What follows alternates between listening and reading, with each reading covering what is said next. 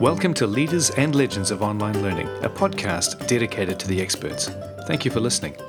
Each episode will be learning from the world's leading thinkers and practitioners in online learning and linking to ideas relevant to online teaching, working with online learners, and digital education.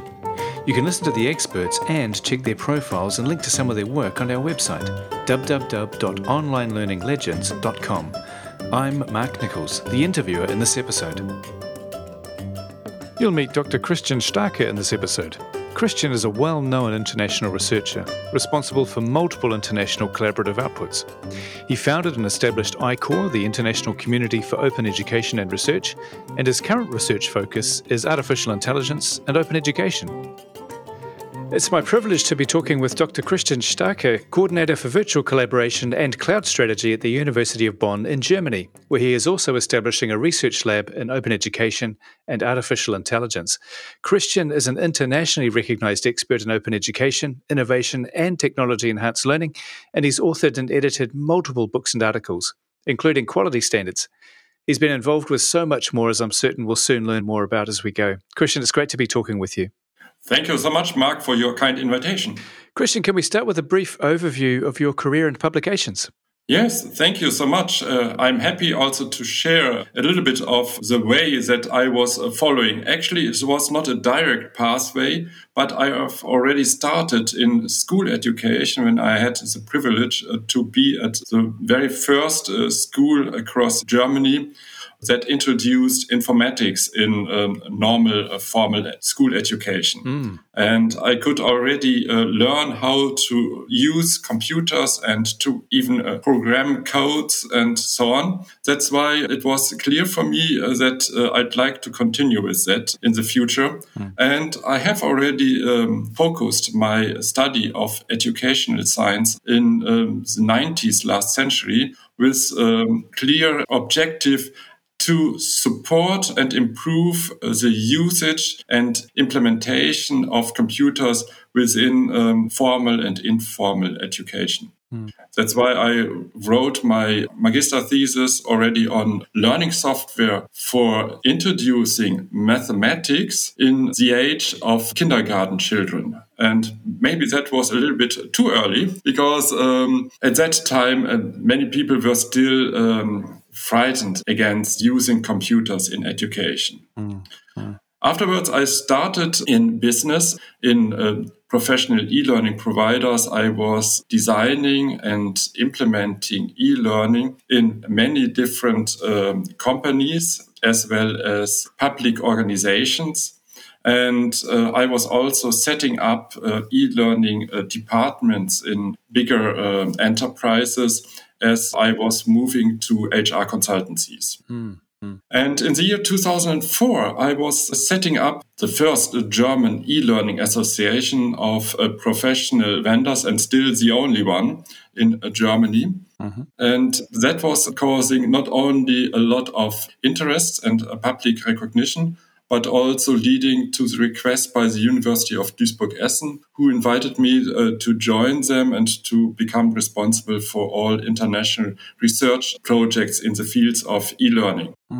I took that opportunity and also took the challenge to focus international collaboration in e-learning, and I could grow up my research institute from 0 up to 11 researchers, and I was also finishing my PhD in informatics and economics at that time. After that, I was selected and then appointed as associate professor at the Open University of the Netherlands. And I was working there for more than 6 years, leading the research group for open education.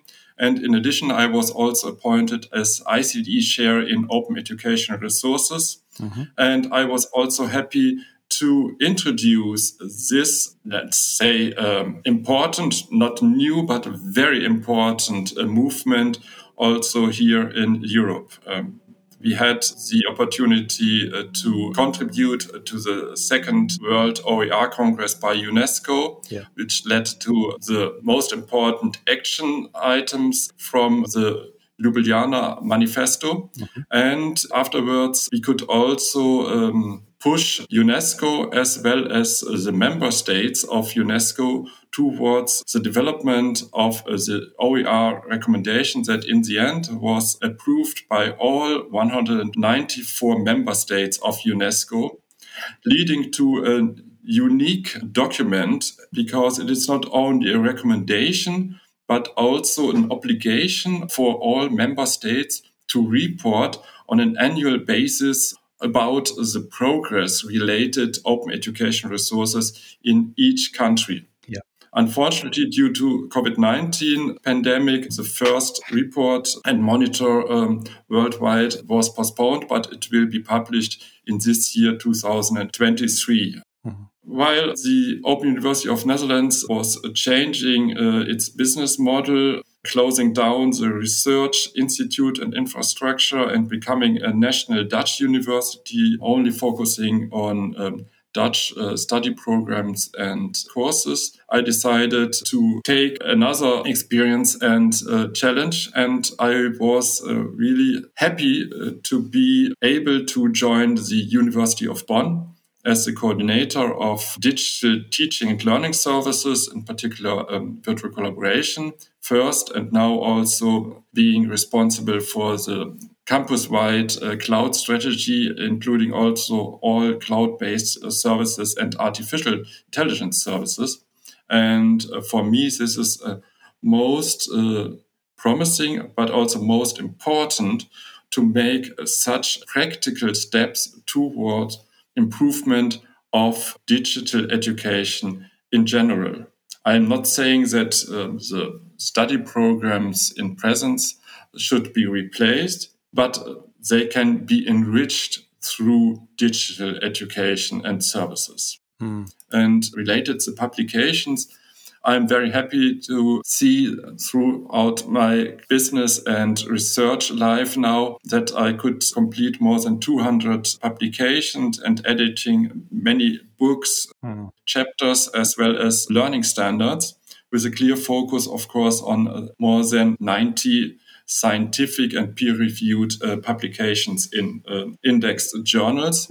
And during the last years, I was moving from my general focus on the quality of education and in particular on the quality of introducing open education resources and related learning designs towards the challenges that artificial intelligence is offering. We have set up a global team of researchers, and we could already do first studies how open education was serving and supporting remote education during the COVID-19 lockdowns. And that was already published in 2 scientific articles. And now we have also first studies how generative artificial intelligence can provide future perspectives and future learning scenarios. And we did it in a way that was quite unique also in our times. We developed in parallel more than 30 positive as well as more than 30 negative scenarios for the use of generative artificial intelligence. And afterwards, we compared them and analyzed them, and we found out that the difference was not that big given the huge distinctions in cultural as well as educational backgrounds and regional settings. That's why I believe it is most important that we have a clear focus on the benefits, but we should also have clear focus on how we can regulate artificial intelligence, because there is a huge need that artificial intelligence will be used and implemented in a way that it is supportive for our societies, for human rights, for democracy, and for rules of law, and supporting also our ways to opening up education and to facilitate learning innovations. So, Christian, there's a great deal of depth there. Your history, of course, spans open education. Also, of course, you've followed innovation and technological advancements as they've gone through, also with a very strong quality focus. So, drawing on all of those publications, all of that research you've done, what are the key ideas and themes your work has provided, particularly those that you think are pertinent today?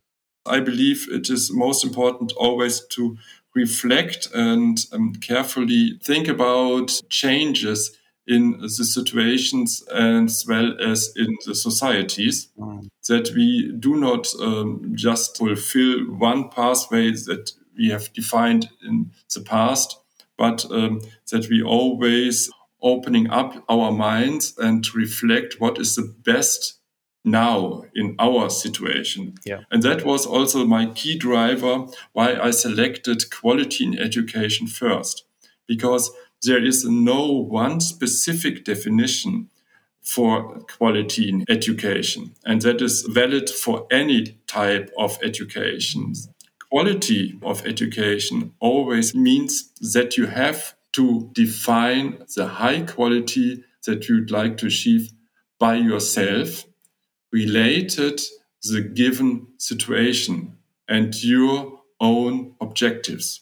This is most important, that you don't take a quality definition, but you have always to adapt it to your specific situation. There's no definition of high quality in education that fits for all, but it is always to be reflected and adapted by yourself. Having said that, we could develop the very first quality standard at the international level in ISO, the International Standardization Organizations, in consensus with all national delegations worldwide. And after achieving this milestone in quality development for education, we believe that this is also fulfilling many of the requirements that were given in the past. This quality standard is already transferred as a European norm as well as a national standard in more than 60 countries worldwide. And we believe that this standard can support you a lot, given the fact that it is an open framework of 7 process categories with 38 processes that requires first selections of the appropriate processes and second a definition of them that you have always to do in collaboration and in discussion with all your colleagues and involved stakeholders. For that reason, I could also move forward and see how we can bring open education into practice. And that's why I started my collaboration, first of all, with UNESCO. And we had a lot of collaboration together with all the UNESCO chairs worldwide that are appointed by the United Nations organization. And we focused the preparation of that OER recommendation from the beginning, even before the OER Congress in Ljubljana. And that was what we're targeting. And we were very surprised and very pleased to see that it was already happening in such a short period of time. And that's why another milestone, I believe, is approval of the OER recommendation by all member states of UNESCO, leading also to the official recognition and establishment of this global movement that started as a grassroots movement already in the 80s, 90s, last century. And now in our days, during the last, let's say, 5 years, we could see how much artificial intelligence is gaining progress, in particular in commercial products. A few years ago, most of the artificial intelligence products and services were developed by non-for-profit organizations. However, in our times now, out of the 50 leading artificial intelligence services and products, 47 are provided by commercial enterprises and companies. That is changing a lot how development and design of artificial intelligence is taking place. For me, it is most important now that we will benefit from artificial intelligence. Artificial intelligence can help us so much. It is such a strong means also to improve and facilitate new opportunities for education worldwide. But we have to be very careful that it is not done in the commercial interests of only a few big technological companies, but it should be done in the benefits of our societies and our social communities. And that's why current focus is now also while I'm setting up the research lab at our computation and IT center at the University of Bonn on open education and artificial intelligence and their combination. How can we ensure that both initiatives can benefit from each other and support each other? So that combination is very deliberate, the open education and the artificial intelligence side of things. So it sounds as though that's very much where online learning and education should be focusing at present. What other observations can you make about online education at this present time?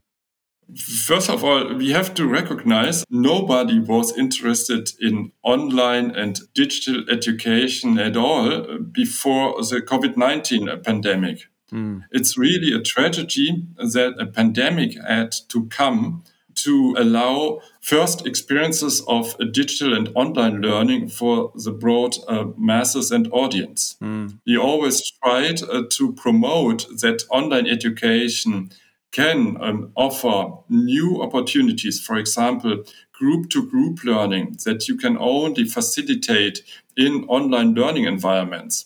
And that online and digital learning should not replace, but enrich learning in presence. Yeah. But we failed. And this is something that happened not only in Germany, but worldwide. And due to COVID-19, there were all the lockdowns and the need for remote teaching. And from one day to another, people were facing complete different situation and complete different needs and demands. And then they started to look around. What can we do through digital and online learning? By incident, I had planned a massive open online course, a MOOC, on innovative STEM education in February 2020. And I had registration by a little bit more than 100 participants. And then the first lockdown was established in almost all countries worldwide. And from one day to another, the registration was increasing up to 800 participants. Yeah. And I realized, okay, this is really a change maker now. And of course, I have also changed the learning design of my MOOC. I have introduced in week 2 as well as in week 3 2 additional main units dealing with learning innovations for online teachers as well as learning innovations for online learners. Simply introducing how to design such online learning scenarios as well as which tools are available for teachers and learners. By the way, it's still online. You can still have a look. Everything that I'm publishing with a free and open license. And that is also something that everybody can facilitate. And I would like to encourage you also to do the same. Please, if you publish something, put an open license on it, and then everybody knows what to do with it, how to share it, how to adapt it, how to reuse it. And you can find the full learning design, all materials and everything still online of the whole MOOC, and in particular also for the 2 specific units on learning innovations for teachers as well as for the learners. And since COVID-19, the situation has already changed, and not only in my University of Bonn, but in many other universities, teachers as well as students are asking to go back to learning and teaching in presence. That means all the new experiences of online and digital learning are now removed again and replaced by the traditional way how teaching and learning was happening before COVID-19. Yeah. And one of the main drivers for that is that there was a lack of infrastructure and support. COVID-19 came in such a sudden way that nobody was prepared. Nobody had the infrastructure, except some leading universities that were already providing online learning and teaching for a while, like the open universities. Yep. Most universities worldwide, as well as in particular the schools, primary and secondary schools, were not prepared at all. And that was leading to frustrations, to difficulties.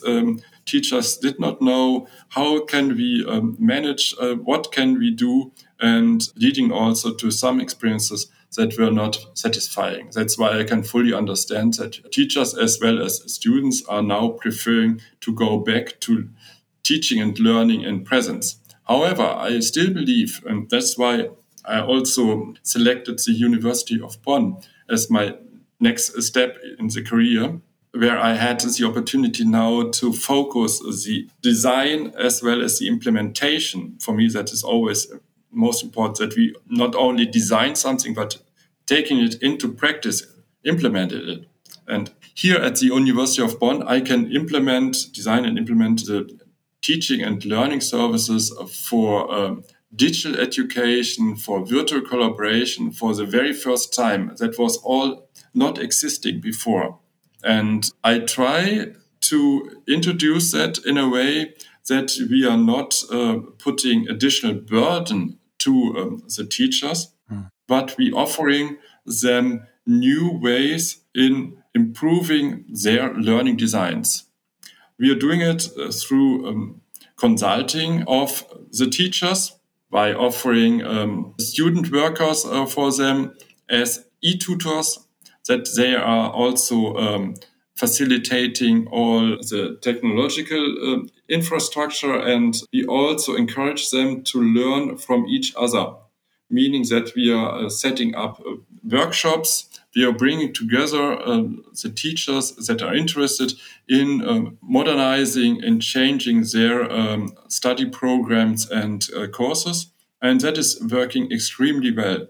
And we cannot serve all teachers at the University of Bonn, but we can provide services, consulting, as well as teaching support for some of them. And they are the multiplicators, and that is working extremely well. And we are very happy to see how it is now widespreading across the university. And that is something also that we would like to see at the national as well as European and international level. And that's why I'm focusing mostly on international research here, together with my research colleagues and teams.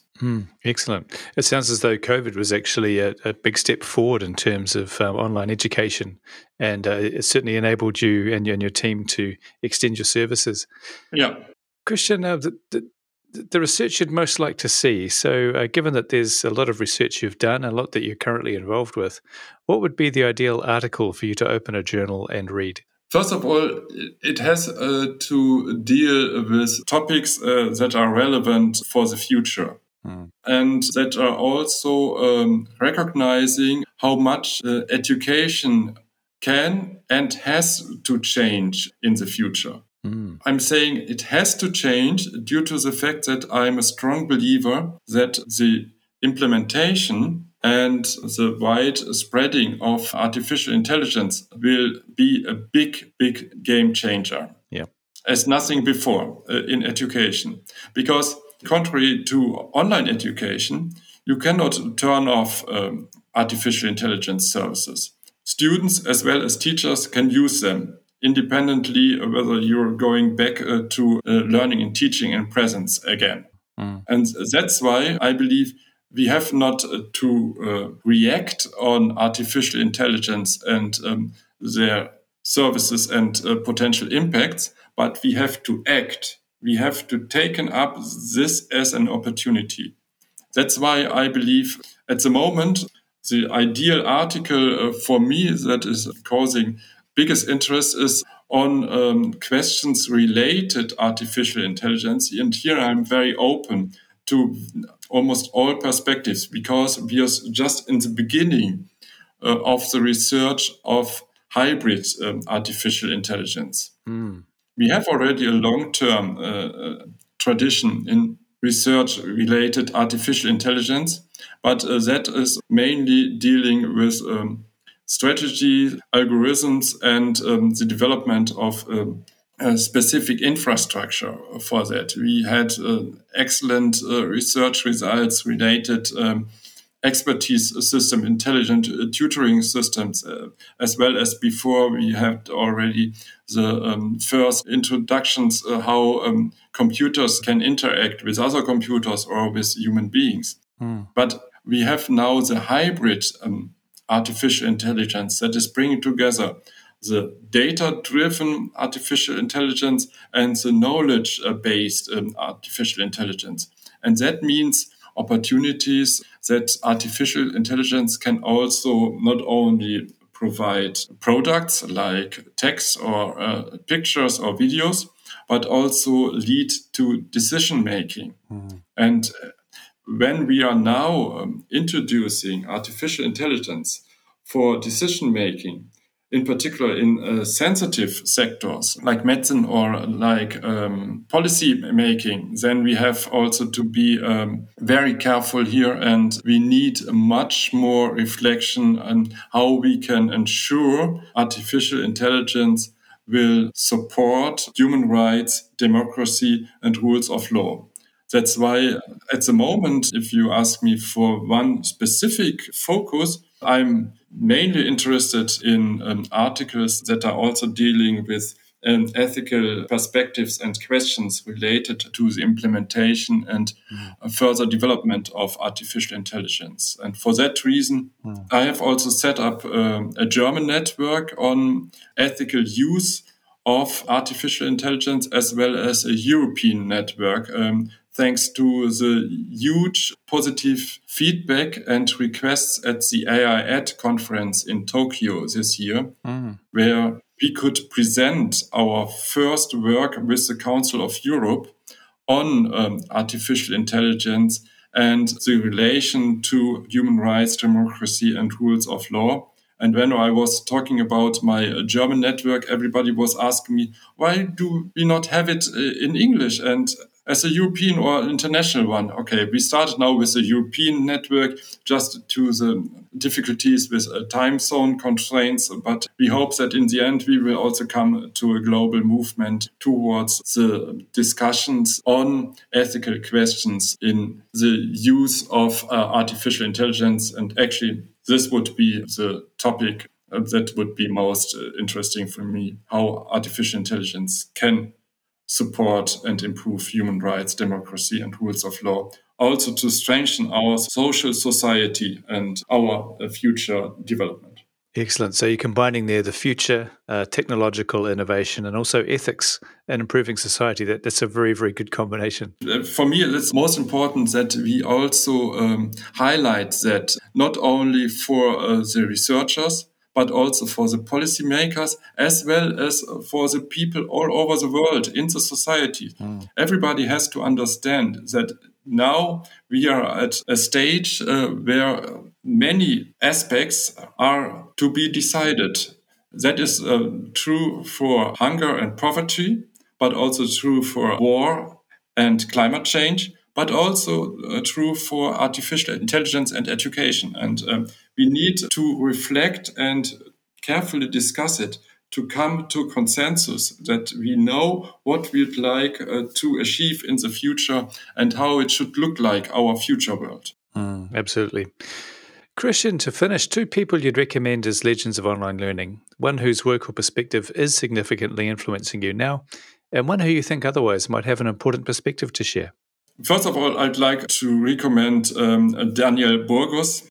He holds many PhDs in different sciences.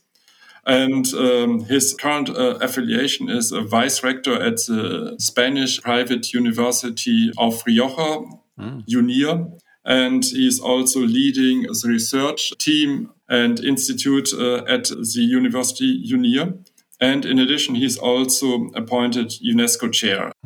And we are very close friends, and we're working for many years now, always in a very good mood, but also with very exciting results here. And we have also published a lot of common research results. I'd like also to recommend Glenda Cox. She is with the University of Cape Town, and she is also appointed UNESCO chair. We are also working together for many years in research as well as in conference and common events. And actually, we are now also setting up international network of UNESCO chairs and ICDE chairs and Commonwealth of Learning chairs towards a network that is strongly collaborating for the design as well as practical implementation of open education in a broad sense, meaning not only open educational resources as a mean and instrument, but also as a broad philosophy. That means open education is also thinking about your future strategy, how to opening up education, how to deliver and provide open education for all, to ensure that nobody is left behind, to avoid digital divide, and to also think about how we can set up legal as well as infrastructural conditions that are facilitating open education for all. Excellent. Christian, they're worthy goals. Thank you so much for everything you're doing to promote open education internationally and for your cutting-edge work on artificial intelligence. Thank you so much for being a leader and legend of online learning. Thank you so much. You can learn more about Christian and his work from our website. That concludes this episode. Be sure to go to our website www.onlinelearninglegends.com to follow up on this episode's guest. You'll also find links to others whose ideas continue to inspire and teach online learning professionals, and you can subscribe to future interviews. If you know of a leader or legend we've not yet talked to, please do drop us a line at onlinelearninglegends@gmail.com.